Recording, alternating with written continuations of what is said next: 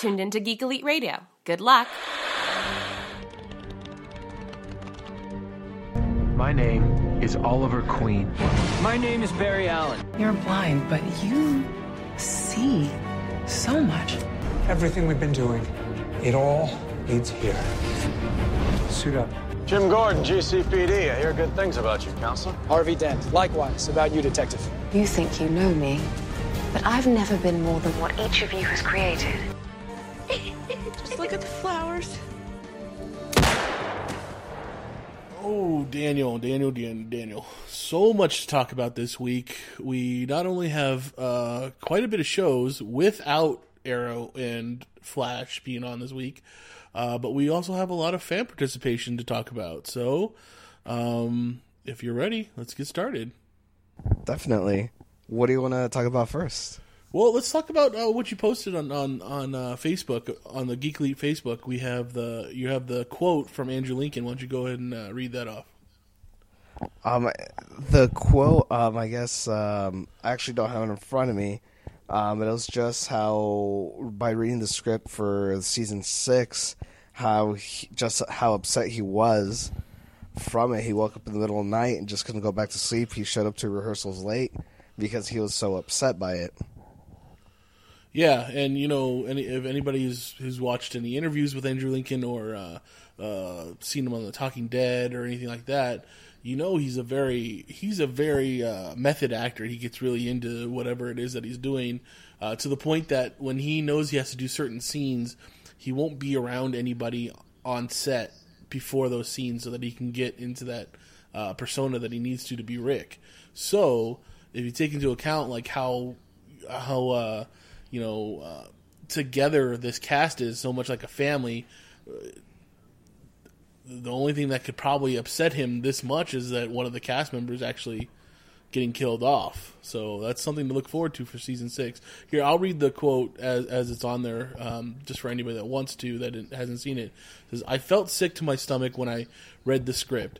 It was the first day in the whole 6 years of working on The Walking Dead that I was late for work because I woke up in the middle of the night and I couldn't get back to sleep. I was so angry and frustrated, and I felt sick. And that was just after reading it." So, just from reading the script and not actually doing the lines yet, that's how he felt. So, it's pretty impressive.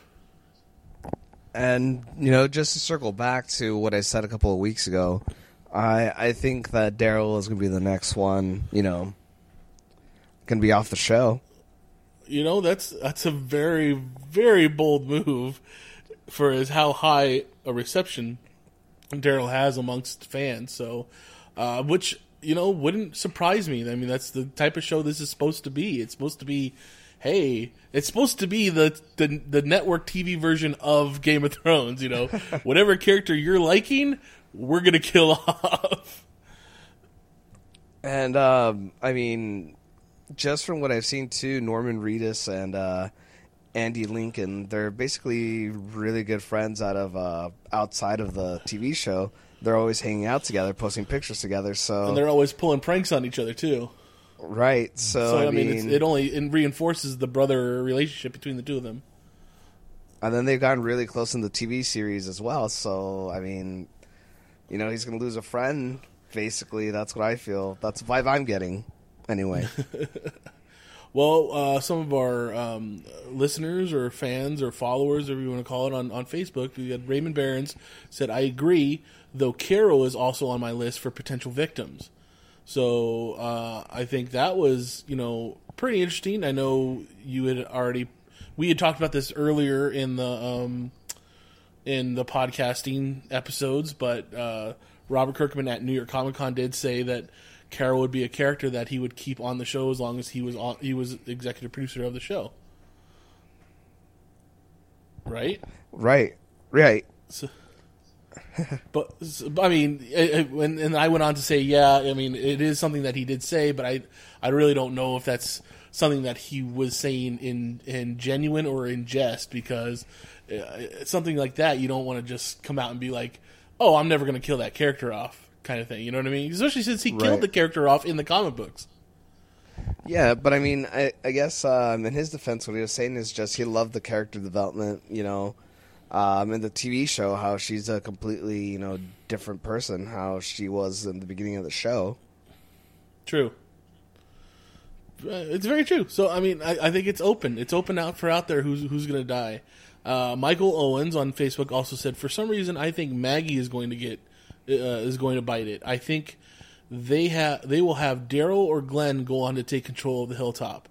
I like this also because for those who don't know in the comic book, and if you don't want to know this part, skip ahead the next couple of seconds because it's going to be a big spoiler. But in the comic book, Glenn is the one that meets his end to Lucille, and people are expecting that now. As soon as Negan shows up, they know Glenn is going to die. But the look at the way the TV show has done certain things, why not kill off Maggie? That takes out Maggie and a baby, and then Glenn has to go through everything that Rick went through when Lori died, and whether or not he's going to handle it the same way. Right. And, I do like the Hilltop theory because, Glenn has really stepped it up. He really has become a leader. So for him to run the Hilltop, I think that would be pretty awesome. Yeah, exactly. So, it's so cool to see these different theories pop up, and the reasoning behind them, I think, are so valid that it's pretty good chance of them happening. I just know that this end of this season, or this season is really ramping up to be something pretty spectacular. Right. And then they're going to make us wait all over again until August. October, sorry. October, yeah. Don't even give them the August. That's just what I think is pretty amazing about this show. I also posted on Facebook that do you think what the moviegoer reaction or fan-goer react? Because, so Batman v Superman's coming up. It's in the title, Batman versus Superman. And, it's probably the oldest, argument in comic book history. Who would win in a fight, Batman or Superman? And in this movie, it's going to be just like when we had Alien versus Predator or Freddy versus Jason. There's not going to be a real winner between the two. So do you think fans or moviegoers are going to be okay with that outcome?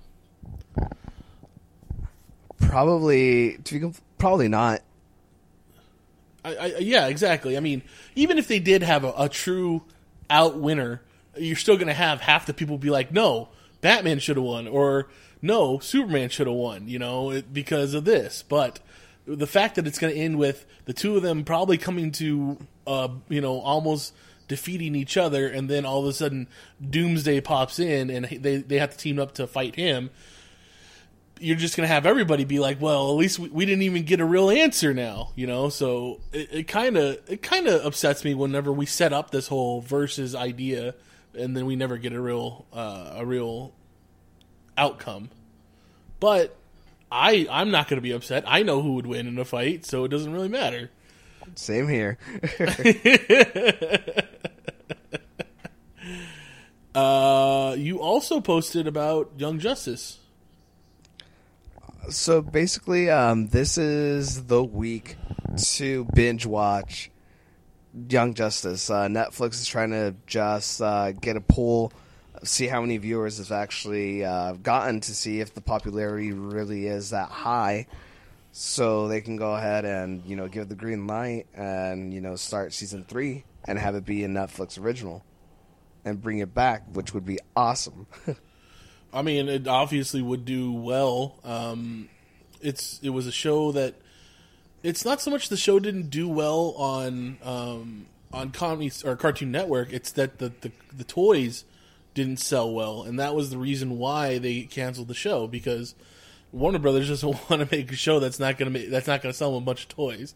That's what DC Comics is for Warner Brothers. It's toys, and don't get me wrong, that's where they're going to make their money is off the toys. So I can't fault them for being upset, but being on Netflix it would only benefit in that way. Right. And for those that saw the little picture I posted, I just gotta say I love Nolan North's sign saying "We'll voice Superboy for food." Yeah, Nolan North. And for those who don't know, he's one of the people that does a whole bunch of different voices in animation, especially superhero voices. Right. He's in just about everything. Yeah. So, my last thing was from Facebook is that I had posted if there was anybody that had any theories from the different TV shows that we watch, whether it be Flash or Arrow or Gotham or whatever. And John Camarena, he had a massive theory that it seems like he'd been working on for quite a while that connects The Walking Dead to The X-Files to Breaking Bad and then to Millennium, a TV show from the 90s, and then also to St. Elsewhere, a TV show from the 80s about doctors. So it's a massive paragraph. I don't want to get into it here, but if you give a chance, you should go read it. It's pretty fascinating. I mean, there are some pretty thin parts, but there are some pretty strong parts too. So give it a try, and it's pretty cool read if you get a chance. I know what I'm doing after this. What did you see in the news this week that you thought was interesting? Basically the first unofficial review of Batman v Superman. Oh, that's right. And we had Andy Comchola, I think that's how you say his last name, post that to the Geek Elite page. What did you think of the review? I want to say those are pretty, even though it's not from Warner Brothers themselves, I want to say that's a pretty bold statement, you know? Yeah, I mean, it's from a writer from Entertainment Weekly, I believe. Yeah. And he praises it. He says it's a good movie, and he goes on to say if you liked Man of Steel, you'll definitely like this movie, which I think was probably not the best way to sell this movie, because I'm pretty sure that most people, or not most people, maybe it's half and half of whether or not the people that half of the people that went and saw that movie liked it or didn't like it. Right. So it's not I don't think that's the best selling point for Batman v Superman. And he also did say if you didn't like it, then it might redeem itself. If you didn't like any of the dark tones at all, then you're absolutely not going to like this movie. Well, I think that's something we've all come to expect now from the Warner Brothers Cinematic Universe the DC Extended Cinematic Universe is what I believe they call it. We know that their characters are going to be dark and brooding, even though it's Superman who's not dark and brooding, but that's okay. Batman and Green Lantern are the only ones that deserve to be, brooding and dark. I wouldn't even say Green Lantern that much. I mean, Hal Jordan is a guy who, even through adversity, still finds the brighter side of stuff, I think. Well, I just want to say, a lot of the New 52 stuff, they really did kind of write him as this emo kid that was just, angry all the time and brooding, so. Yeah. End of the 90s, during the Parallax, Well, that's true, yeah. That was a dark time for that character in general. Awesome story, by the way. And the fact that what was it? What did I put? I mean, I definitely think it's a movie that you're gonna have to wait and see whether or not it's going to be good. There's so much that's been put out now that we can't really tell. I don't think what's to come of this movie. You understand what I'm saying? Right, and I feel like Warner Brothers is just hyping this movie way too much, and it might just be a giant disappointment. Well, I mean, that could definitely happen. Was it? Oh, it was the big rumor around. What was it called? Green Lantern is that he won't show up until Justice League Part 2. Right. I heard the exact same thing. Also, they released, I think it was Entertainment Weekly or might be another magazine. Huge spoiler, but apparently The Flash is a really big part of this movie as well. That's interesting. You know, the whole Nightmare Batman and how, you know, it seems like Superman is kind of, you know, ruling the world. Right. That's a vision of the future that Barry has. Really? That's Barry's vision of the future? Yeah. That's weird. Why would he have a vision of the future? Time travel stuff. Best way to explain it. Yeah, that's probably what it is.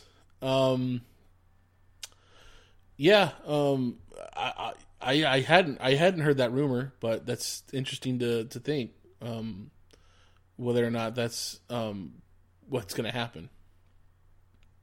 I just feel like there's 7 different storylines going on in this movie now. Yeah, no, you're right. That's Batman v Superman is gonna, it's and we've been saying this since the beginning. It's just there's so many different things that are happening in this movie that it's gonna be all over the place. So I don't know.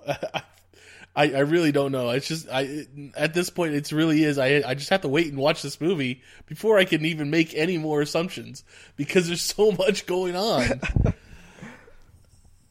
Well, we don't have to wait much. Maybe they think they're expecting this movie to bombard you with so much that your brain won't have a second to like stop and think about anything. So you're just gonna be like, "Yeah, that was a great movie. So many things happened."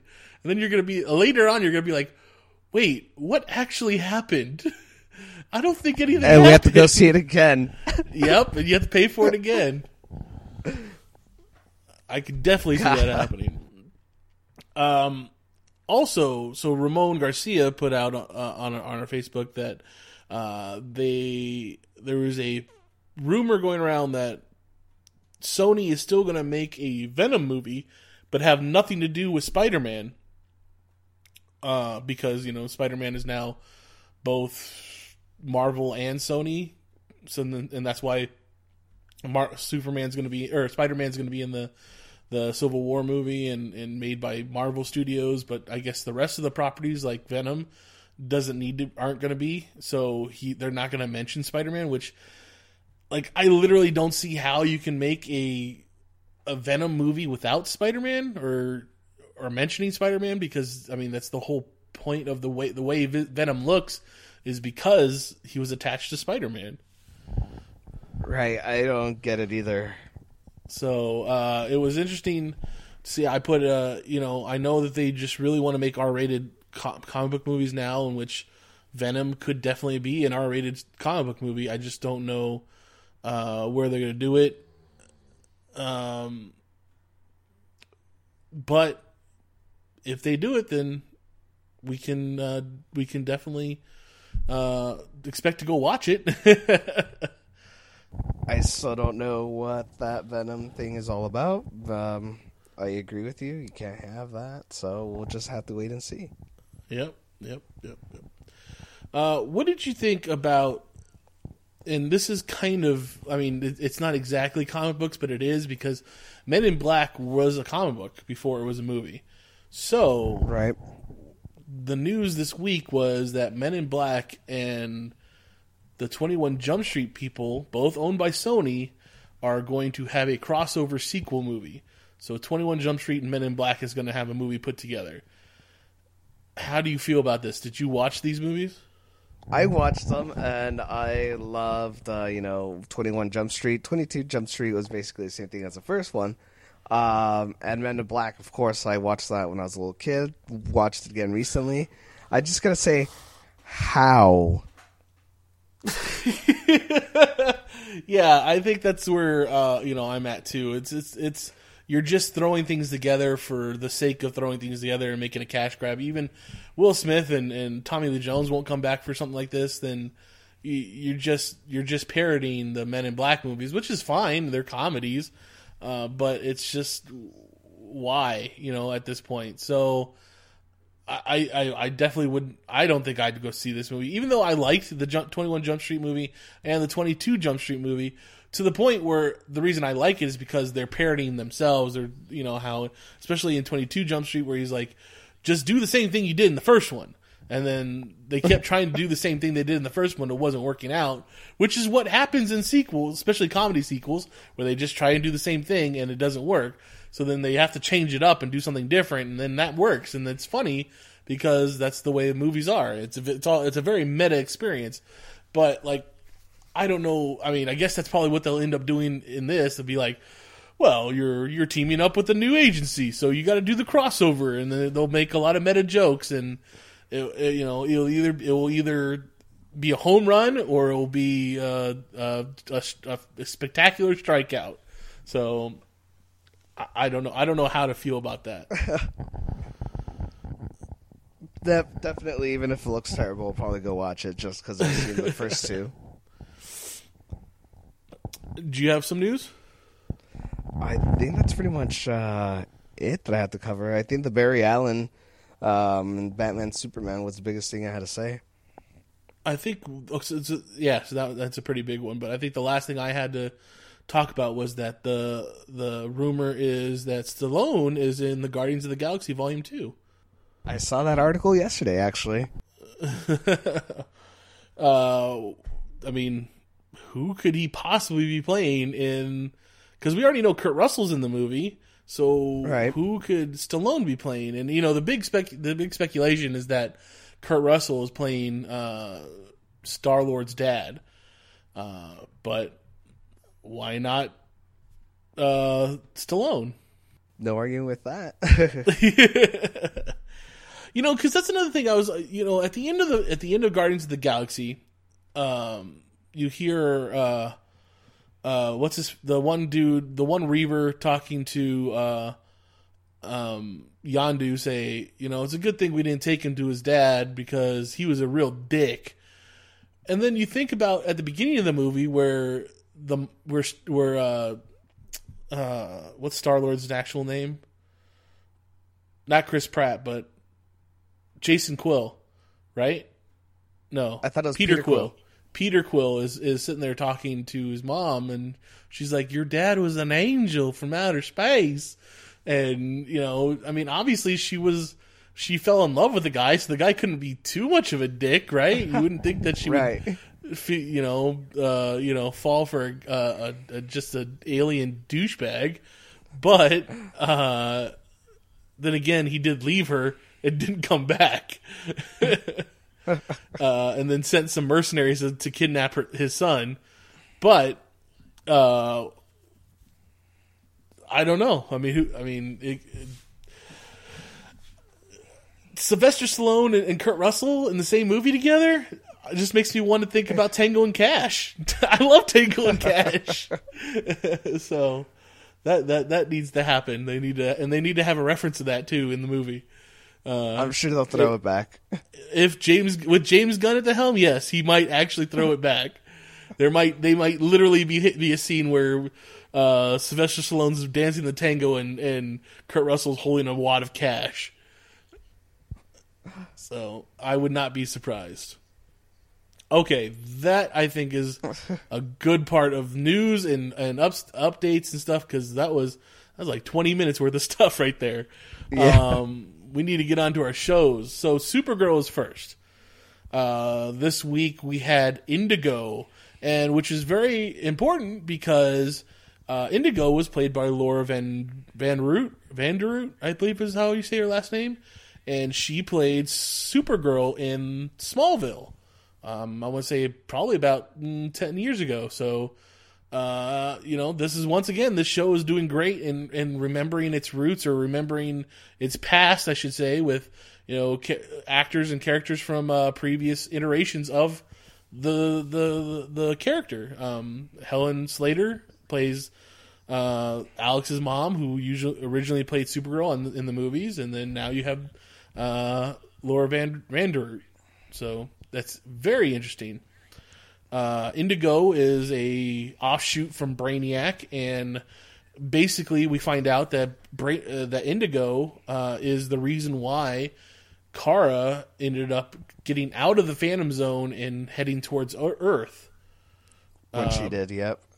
When she did, because Indigo was on the prison ship, and it infiltrated Kara's programming on her pod, which then found a way to get them and the prison ship out of the Phantom Zone. I was just gonna say, I thought it was a really good episode overall, but I did have problems with it here and there, and I want to say, so why was Indigo hiding all those years, especially if she landed on the ship with Kara. There was something that they talked about in the episode about why she just now showed up. And it was because of something that happened in last week's episode, I believe. And I'm trying to remember what it was. What? Because of Astra dying? Was it? Maybe that might have been the reason why. Because Indigo even expresses the fact that she had feelings for Non. Like, her and Non had a relationship at one point. Right. And I think that's kind of a reason why, that's also one of the reasons why she went after that Diamond Distributors website that is like Ashley Madison, where spouses cheat on their husbands or wives with other people, and she feels like she was cheated on by Non with Astra, or either that or she was the one that was doing the cheating. So yeah, I think once Astra died, that's when she felt this was the time to strike. Gotcha. Oh, well, what else was it that happened in last week's episode? Because the death of Astra was 2 weeks ago. Last week's episode was about. See, this is bad when you can't remember 1 week ago. Master Jailer. Master Jailer. So yeah, I don't think that had anything to do with the reason why what's her face? Why Indigo came out of reveal, but so. The whole idea also was that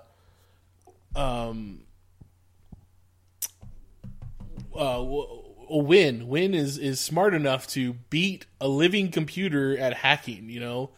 I don't understand what's he doing working for Catco if he's this good at computers. Did they even notice that he was gone from Catco when they basically kidnap him? Probably not. They kind of just I don't know. It seems like Catco's a weird place to work. And he gets back and he for some reason he has a moment with Siobhan at the copier where she breaks down and then she reveals a little bit about herself, and then eventually at the end he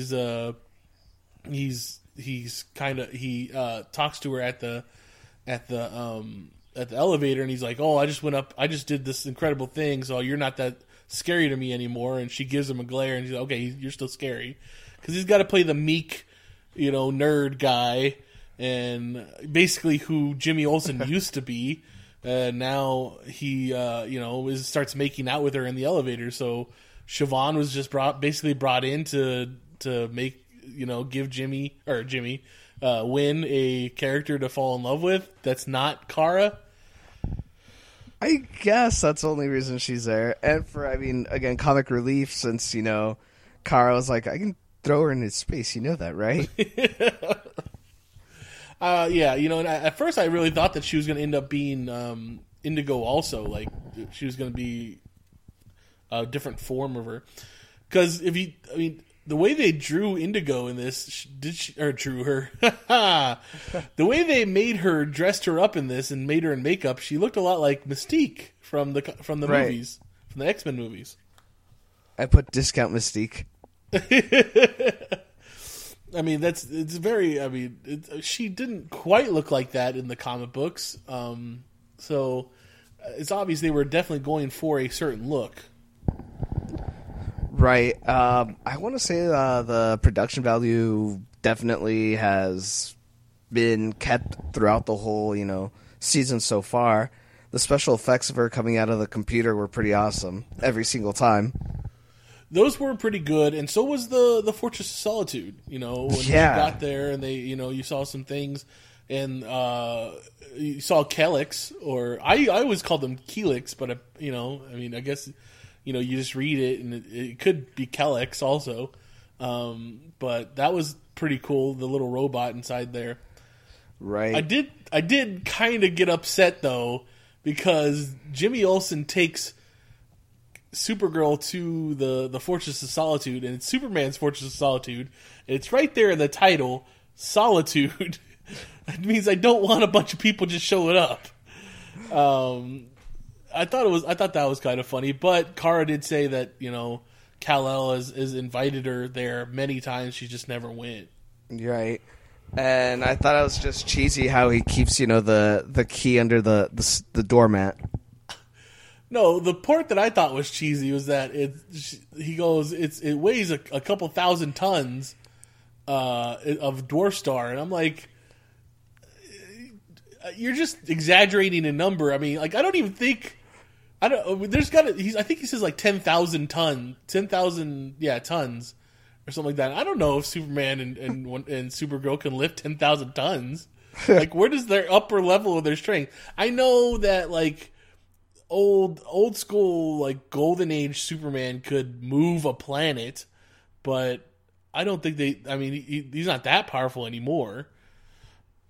Right. So it was, yeah, I mean, but it is super strong, so leaving the key right there, I mean, for it to weigh a whole bunch is still pretty safe. Nobody else is going to be able to pick it up. True.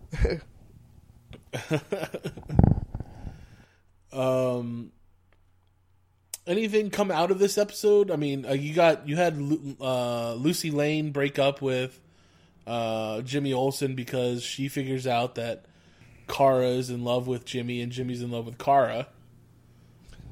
Right, and that was, because love triangles, that's our favorite way to go when it comes to TV shows. Of course. Yeah, actually, one thing, there was a ring on a sand in the Fortress of Solitude. Did you catch it? Oh, that's right, the Legionnaire ring, the Legion of Superheroes ring. That was pretty awesome. That's pretty awesome. I mean, that kind of means that in this particular universe that Supergirl is based in, Superman was Superboy, and Superboy went on the adventures with Legionnaire, the Legion of Superheroes, like he did in the Silver Age comic books. So, I mean, that could mean that down the line we'll see a Cosmic Boy and a Lightning Lass or a Lightning Lad and a Saturn Girl, and whether or not those characters are going to show up is going to be maybe even Supergirl go into the future. That could be pretty cool too.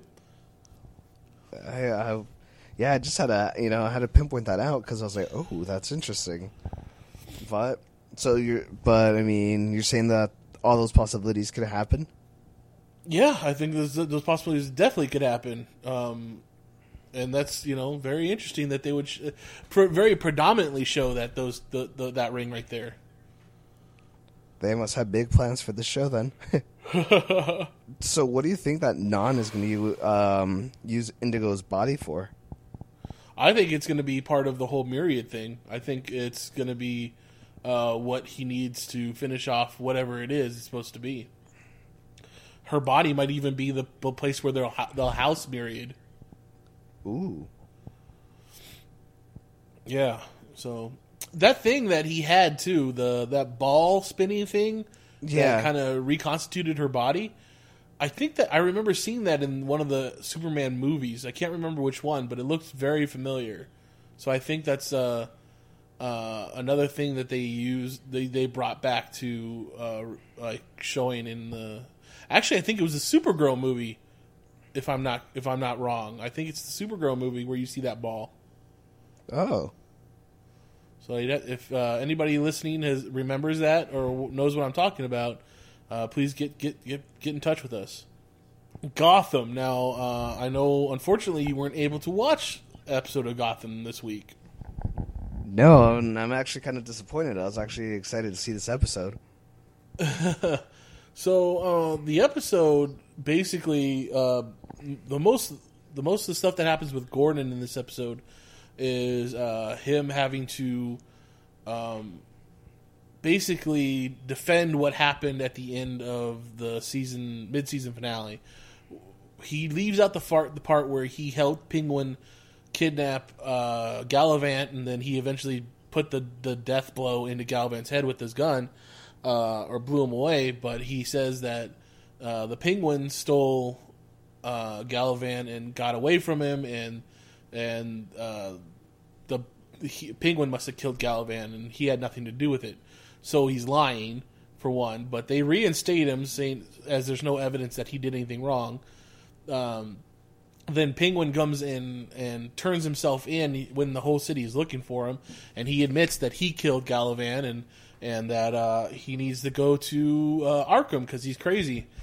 So he gets put into Arkham, and he's still trying to be the top gun, the king of Gotham. But everybody there is crazy, and no one listening to him. So he has to go and see the new head of psychiatry at Arkham Asylum, which is none other than Dr. Hugo Strange, played by B.D. Wong, which is, he does a great job. It's pretty incredible. Dr. Strange is seeing a patient before he sees Penguin, and he tells the patient that, remember now, see no evil, do no evil. And the patient's like, oh, yes, that's true. That's true. And he tells the Penguin that, you can't just be standing up on lunch tables screaming, I'm the king of Gotham, you need to get better, you need to rehabilitate yourself, that's why you're here. And then later on, when Penguin is going back to his cell, the guy who Hugo Strange told him to see no evil, do no evil, has literally cut his own eyeballs out of his head. So we definitely see that Dr. Strange has got some weird manipulations going on here in ways that he's going to probably end up using on the Penguin. Gordon and Bullock are out on the street. They are looking for a person that has... at first, the case starts out as abductions, and when it's Mr. Freeze who's abducting people.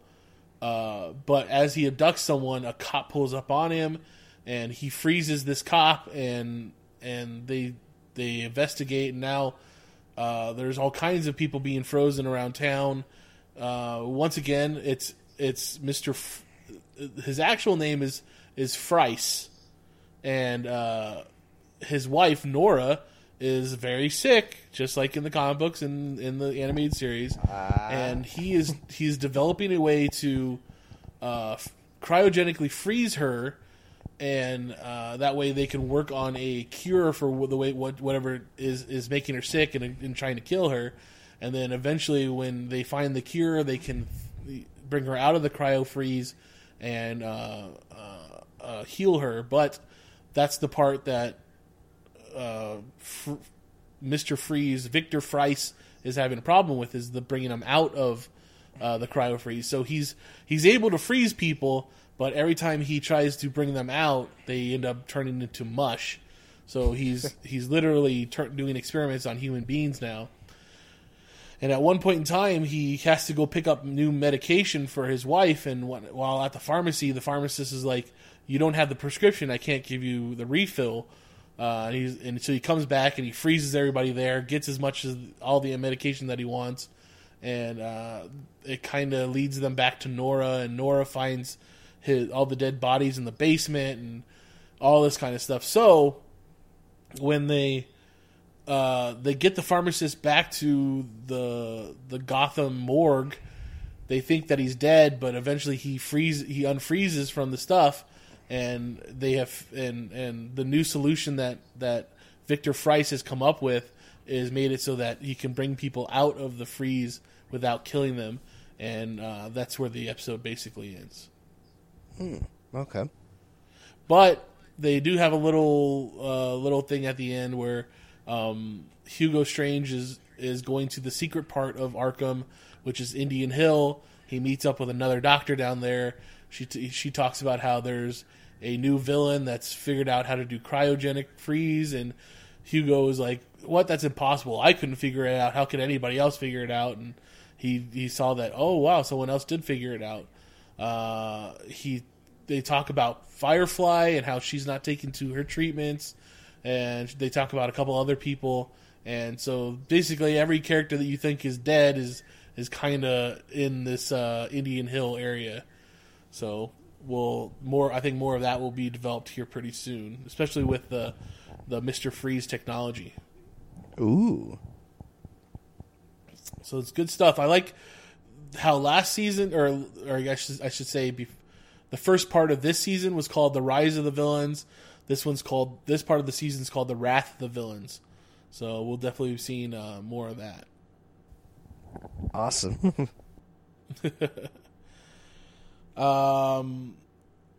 Agent Carter. That's the other show that we could talk about. Or we could talk about Legends of Tomorrow first. Okay. That way, I'm not completely the only one talking. But your voice is so soothing.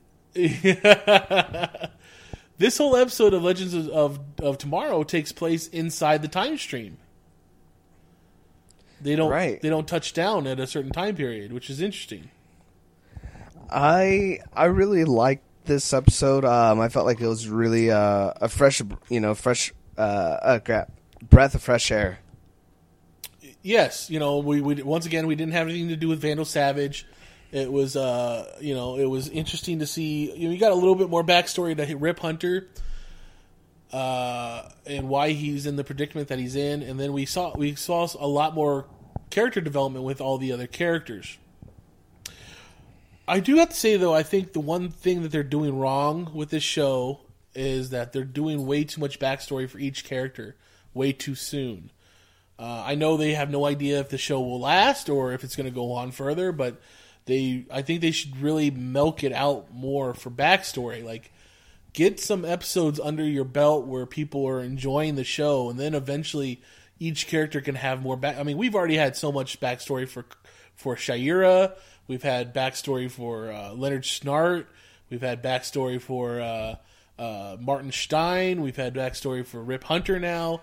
It's just like they're showing way too many backstory stuff without developing the characters first to the point where we care what the hell their backstory is. Right. So, I mean, honestly, maybe they just want us to buy in more into the characters. Yeah, I mean, obviously that's what they're trying to do, and like I said, they don't know how many seasons they're going to get. I just think that it should be that should be at this point secondary to just having a good show right now. Maybe they're thinking of killing somebody off, so they want us to get attached, and then just like, no. Well, I mean, I thought it was very interesting what they ended up doing with what they're doing with Snart and Rory at this point. These two have been brothers, and we got a little bit of backstory into that to the point that Mick Rory stuck up for Leonard Snart in juvie to the point where they've been friends since juvenile hall, and now they're kind of breaking up because Snart wants to do the right thing and save people, whereas Rory just wants to be a bad guy. I mean, and can you blame him? He's a villain. He's supposed to be a bad guy. Right, and I mean, isn't Captain Cold, a main villain of the Flash too? So I'm surprised that he's trying to do the right thing. Yeah, but you got to think about in the comic books right now. Also, is that I believe Captain Cold is a hero. I think he's part of the Justice League. Oh, really? I'm pretty sure. I mean, I think it was during Forever Evil. He ended up being part of Lex Luthor's Justice League, and I think that held over. Yeah, because I do have the story arc. I did read all of Justice, all of that, and I thought it was just going to be a temporary thing because I didn't read afterwards. I mean, he's obviously going to be this kind of anti-hero now, to the point where he eventually will probably go back to his villainous ways, but he's also been since Jeff Johns and Mark Waid did their runs on Flash. You know, he's not an evil villain. He's just a villain. He's a guy that robs and steals and wants money and stuff, but he doesn't want to hurt anybody. He doesn't want to kill anybody. True. So I think that's the way they kind of play it up. But to break the two of them up is a very big deal, especially to the point that it looks like they're trying to develop a relationship between White Canary and Captain Cold. Yeah, that's what it seemed like, especially when they're freezing together. Yeah, I mean, whether or not it's a romantic relationship or just a platonic one, they are definitely becoming closer. I literally thought that they would put Adam and White Canary together as a couple, but it looks like they're trying to put Hawkgirl and Adam together as a couple. Obviously, since in this episode they actually make out. Yeah. Which I think is, I don't know. Obviously, she didn't know Carter Hall all that well before he died, and there's this whole history of the two of them reincarnating to be together all the time. But it seemed very soon to me, between when he died to now, that she would be moving on to the next person. Maybe she's just in a grieving period still, so you know. That could be it too. You know, it's very, very much so. So, but what about Cisco, man? Yeah, that's true too. Poor Cisco. I guess it's love the one you're with kind of days. I mean, because then technically she doesn't know if she's ever going to make it back to her time period. Look at Carter Hall. He didn't make it back. Nope. Do you think that Leonard Snart? Do you think Captain Cold killed Heatwave on that desert planet, wherever it was that he took him? I don't think he would do that to somebody that's so close. I mean, he just froze like his lower half of the body. And so do you think he just left him? Like they're just going to leave him there on some time period or some deserted planet or wherever it is? I think so. Interesting. What do you think? I think that I really think this is going to be some kind of plan, that they left him someplace close to like where Vandal Savage will find him, and he'll be Vandal Savage will find him and be like, oh, so you're not part of their team anymore, but when in actuality he is. It's kind of undercover thing, I guess. Okay. But, I mean, Mick basically marooned them and, tried to take over the ship just so he could go back to Star City 2016. Right, but I think that, I and I don't know why, but I think that all of those things are is leading up to it. Like, as if someone on the team might be working for Vandal Savage, or Vandal Savage has a way of seeing on the ship. You know what I mean? Right. So I think that it's going to be something's going to get revealed that it was all an act. So you think Mick might really be down with being a good guy, and I mean, I think Mick will be down with whatever it is that Captain Cold is planning. Okay. Well, you did say he is like the Batman of the team, using everybody. Yeah, exactly, and I think they'll play that up more. So, did you also catch? So, the computer on the Wave Rider, his name is Gideon. Now, we know that the computer in Flash was named Gideon, so we kind of were like, oh, that's kind of cool. Maybe it's the future iteration of the one we see in Flash. Right. But then when they have the flashback to when Rip Hunter is in the Time Masters Academy, that computer's name is Gary. And then on the Akron, the computer there is named Gilbert. So, you have any idea why they keep naming all these computers with G names? No. None whatsoever. And, like, how many G names can you get out there? Like, I think Guy and George. And Gabriel. after that, Gail, I guess there's Gabriel. So, yeah, I mean, I really wonder why. Why G? Why that letter? No clue. No clue. Yeah, no clue for me either. So,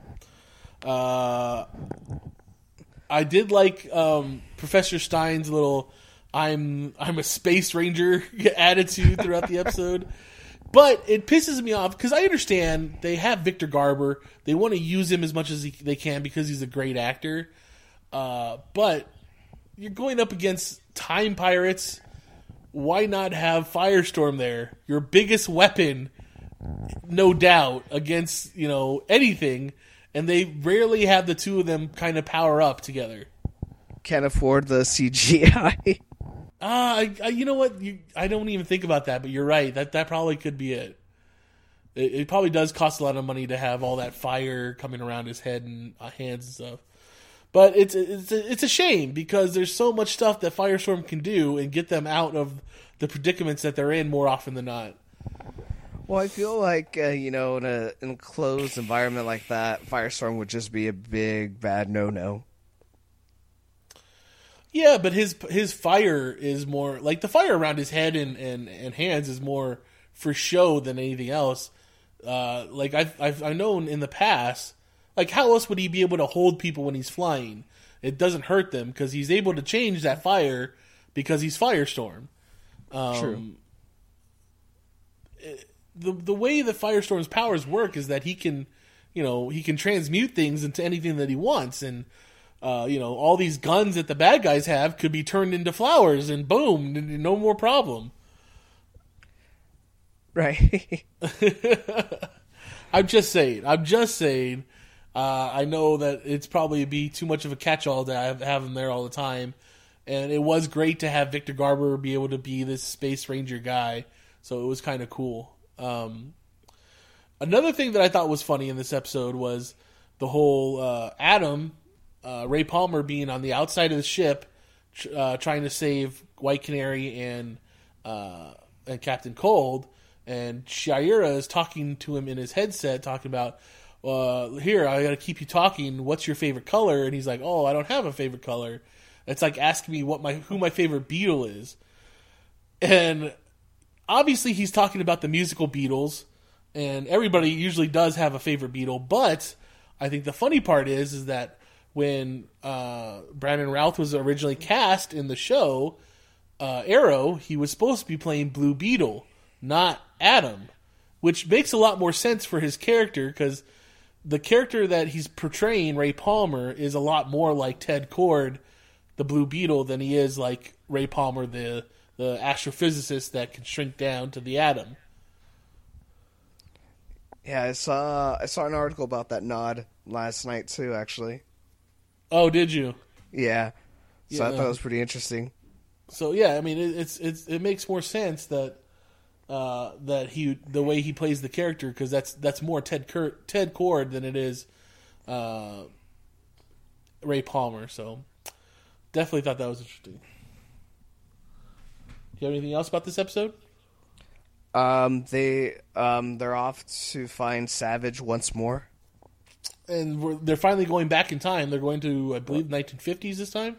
Yeah, 1958.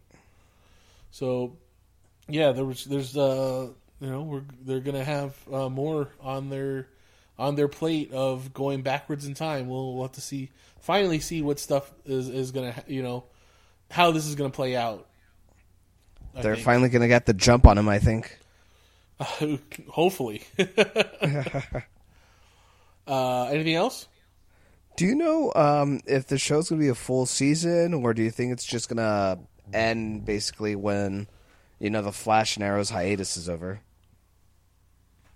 I think this will be a full half season, because it started in January, and I think it will go all the way to the end of May, just like Flash and Arrow do.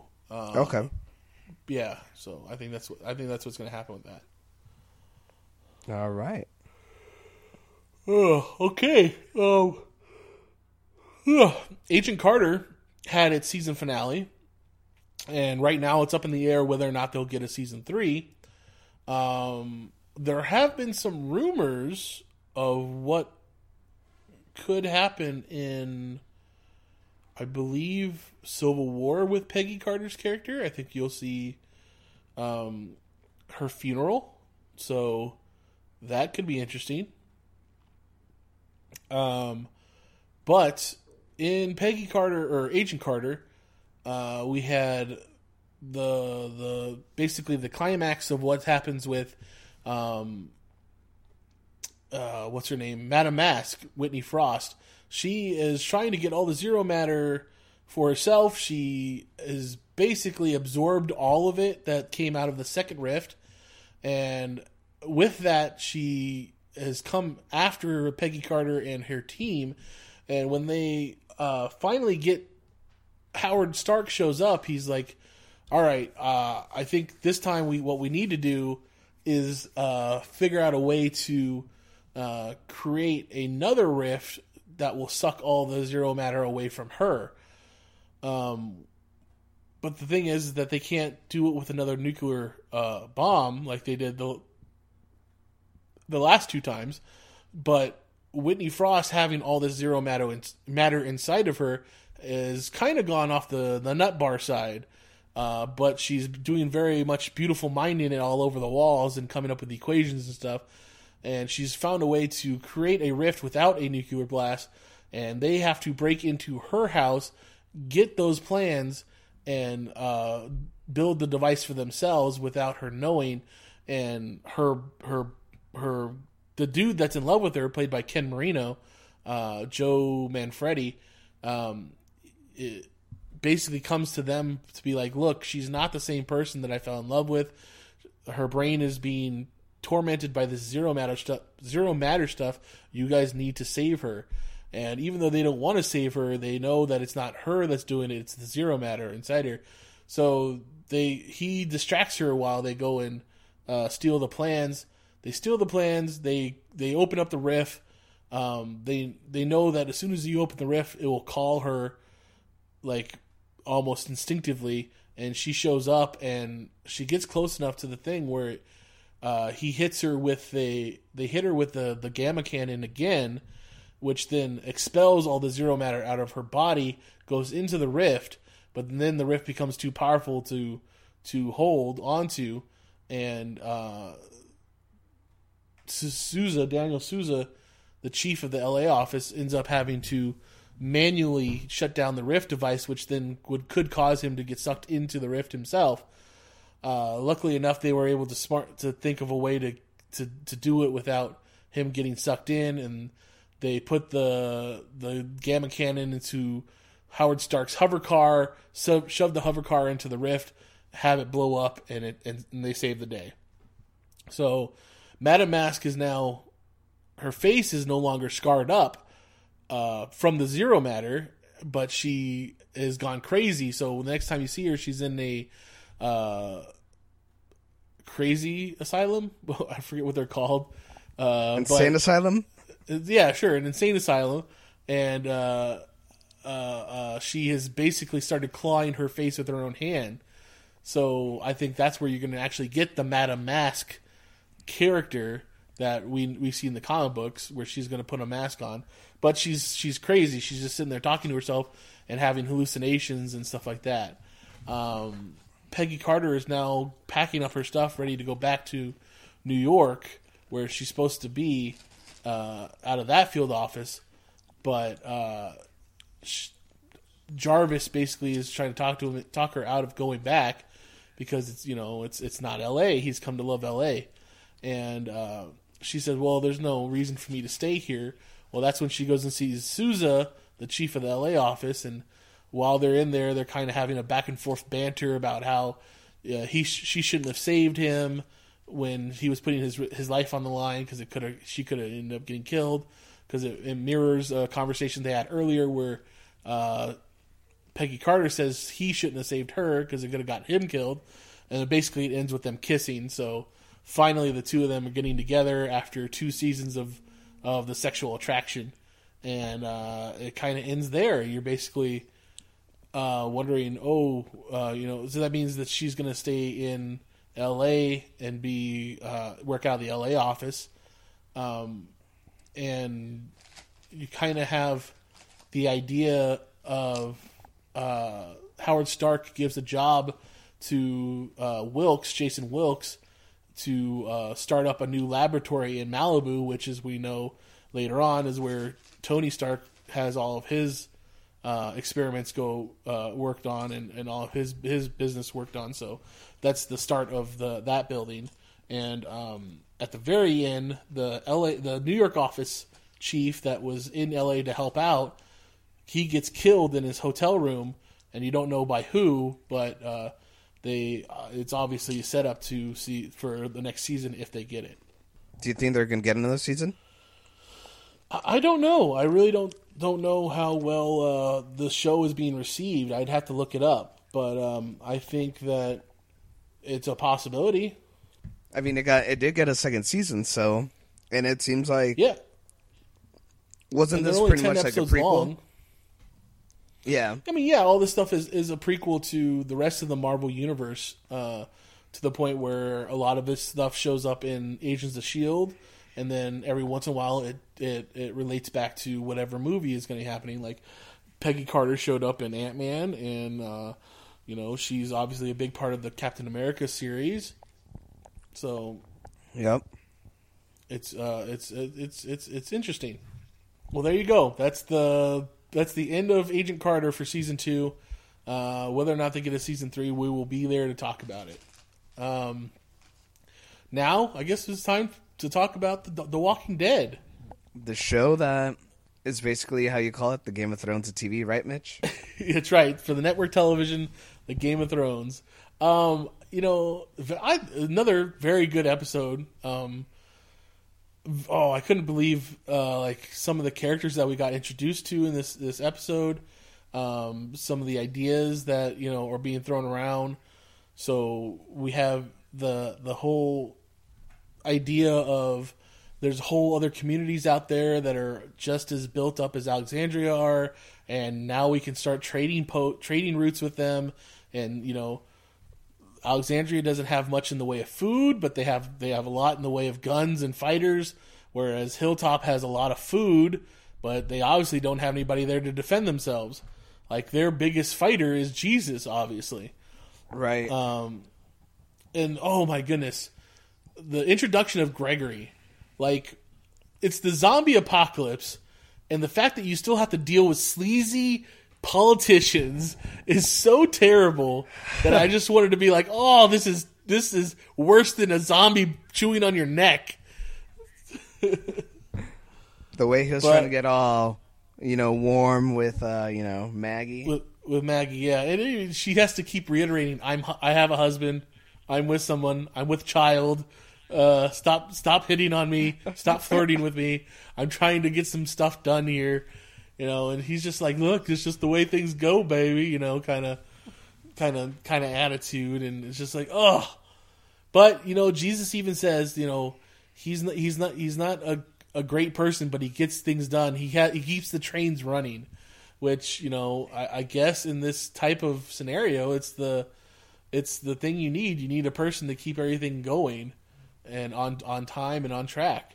I did his little story about how he had seen this place many times and he'd been there all the time, but now he owns it. And I was just like, it kind of pissed me off when he said that. It's like, you own it, I guess, because you showed up first and you were like, I live here now. But like, how do you really own it? Like, I mean, I don't know. Just the way that he said it just pissed me off. He claimed it. Yeah, he's part of the claimers. He claimed it. But it's just so dumb. It's like this whole place is mine. Like, well, why? Why is it yours? Because you said so? You didn't. I mean, I'm pretty sure that if Jesus wanted the place for himself, he could take you down. Right. So after the big negotiations that kind of failed with Gregory, we have one of the Hilltop gang show back up. I guess the people that went out. Oh, they went out to negotiate with Negan or to get more stuff or give their payment to Negan. He shows up and they had to leave a guy behind because Negan's holding him hostage, and he stabs Gregory right in the abdomen. That's pretty awesome to watch. Oh, not he deserved it. You could almost be like, yeah, I don't feel bad for that guy getting stabbed. However, Rick and his group sees this all go down, and they go right into fight mode. Like, they're so like on top of their like ready to fight that they don't even rest for a second. They're ready to throw down at the drop of a hat, which could be bad, but in this case ends up being good. And they, man, there was 3 guys versus Rick's crew, and they didn't stand a chance. Even to the point where the guy is on top of Rick, and he has a knife to his neck, and he's like, "Look, if you don't let me do what I need to do, I'm going to kill this guy, blah, blah, blah."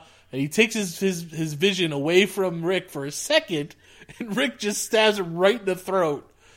And I was just like, oh, man, you made a big mistake. That was savage, but it needed to happen. And of course, Rick just gets a whole bunch of blood right onto his face, because it wouldn't be Rick if he didn't have blood all over him, right? Right. And he just goes, "What?" Yeah, that was the best part too. He just kind of stands up. He's like, "What?" Like as if this is a normal thing for him, and you people are weird for not having for thinking this is not normal. He's just he's so savage at this point. But it gives them the leverage they need to kind of work out a deal where they get the supplies they need. And they're gonna have to go deal with a character, like he said. Negan's a character they're gonna have to deal with eventually, and it's better that they have food in them now that they deal with them now. Yeah, and we're gonna go to him. Yeah, they're gonna kill him for you. Oh, when they're packing up the car to go to the Hilltop, he's like, "Oh, by the way, I was gonna tell you about Michonne, but it kind of just happened last night." Yeah, I did think that was funny. He's like, I mean, I guess you got to wonder, because that's the first thing Jesus says to Carl too. Because Carl wakes up and he sees that there's a guy just walking around in their house, and he pulls a gun on him. And he's like, "Hey, look, your mom and dad already know that I'm here, so don't worry about it. You don't need to point that gun at me." You got to think Carl's like, "Mom and dad? What are you talking about?" But he doesn't even break. He just keeps the gun pointed at him. So. Yep. He's the little badass now, but yeah, I guess. I mean, what do you say at this? He's adult enough to know that men and women do certain things with each other, and then obviously they hadn't shown anything like this with each other before. What is Rick supposed to say? Look, me and Michonne, we hooked up last night. I don't know what to tell you. That was bound to happen. Just let it happen. It was bound to happen. And which I said before, I think it's a good thing, because she obviously gets along really well with Carl. They already kind of have a house dynamic, family dynamic between the 4 of them. So this kind of just makes it official. And then we obviously get some more character development from Abraham and weird Abrahamisms. So yeah, I mean, the other part of this episode plays off a lot with Abraham basically having to make a decision between Rosita and Sasha, which one he wants to be with. Because while he was on that run with Sasha at the first half of the season, he admitted to her that he has feelings for her, and that he just has to take care of Rosita back at the camp or back at Alexandria, but he'd like to be with her. And I don't know if that's a flashback or just a dream that started off the episode.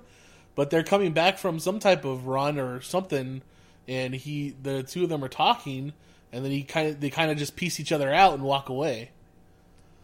Yeah, And then Rosita gives him a piece of tail light as a necklace, and he's kind of falling in love with her again or whatever.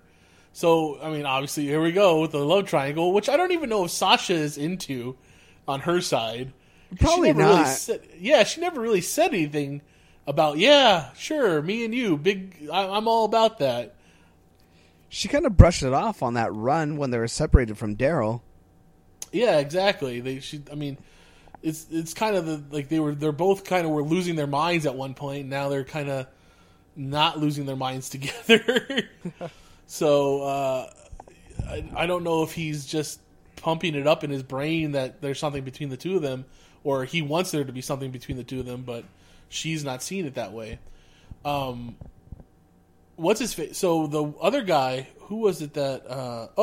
When they find Jesus's character or Jesus's people in that building as they were being terrorized by walkers, right before Abraham almost kills one of them, the guy says later on that he right before he thought he was about to die, he saw his wife and the woman that he loved. So later on, when Abraham thought he was going to die because the guy was choking him out, you can hear the audio of him having some type of memory of a woman, but you can't tell which woman it is, if it's Rosita or if it's Sasha. So I think that's where he gets the idea of which woman he's supposed to be with, because bringing up your Abrahamisms throughout the episode, he keeps talking to Glenn, talking about So what was the big one from this episode? What was the big Abrahamism that you got? The Bisquick. Yeah. When you were pouring the biscuit, did you know you were making pancakes?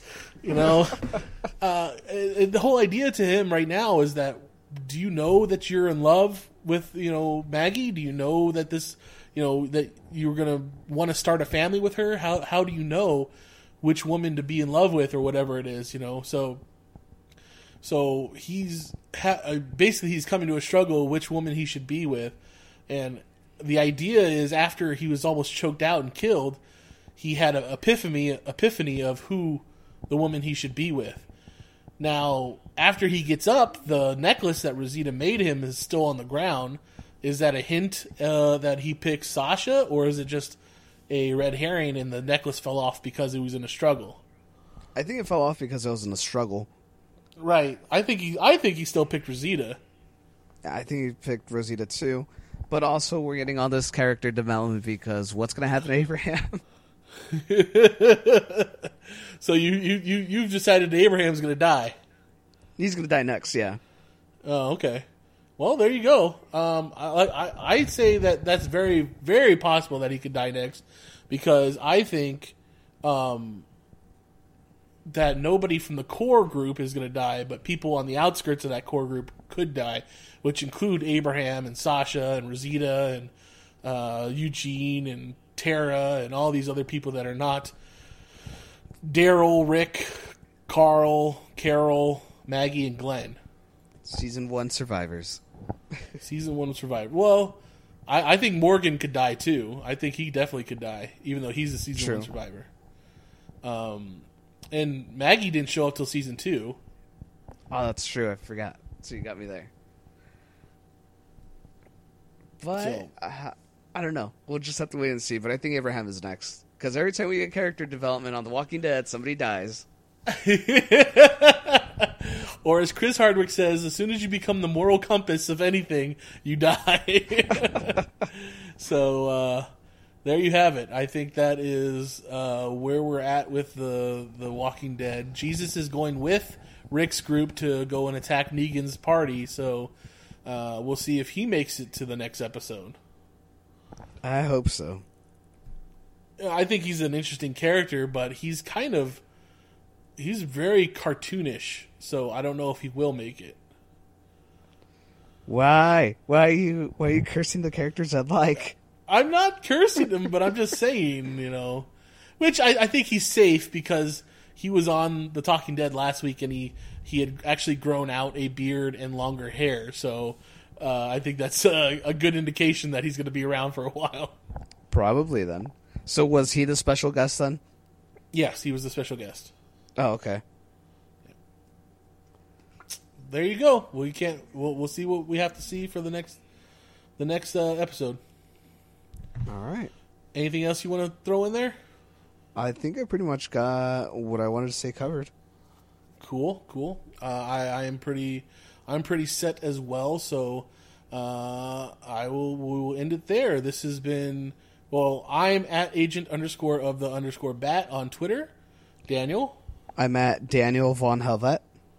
And if you want to talk to Geek Elite Radio, it's at Geek Elite Radio on Twitter. Geek Elite Radio is our Facebook page, and geekeliteradio.com is our website. You can check out some of our older archived episodes of Televised Heroics. Also, this episode's partially brought to you by Mobius Leather, customized leather goods that you can find on Facebook, facebook.com/Mobius Leather. Give a Geek Elite shout out on that page, and tell Aaron that we sent you there. Anything you want to talk about on our Facebook page, definitely come talk to us. I mean, as you see in this episode, we bring it up in the show and we discuss it more in depth of what we saw and what we think. But we'd love to hear from you, so keep those questions and theories coming, and we would love to talk about it more. Other than that, this has been Televised Heroics on the Geek Elite Radio Network, saying, always remember, until next time, geek out. We now return you to your regularly scheduled program.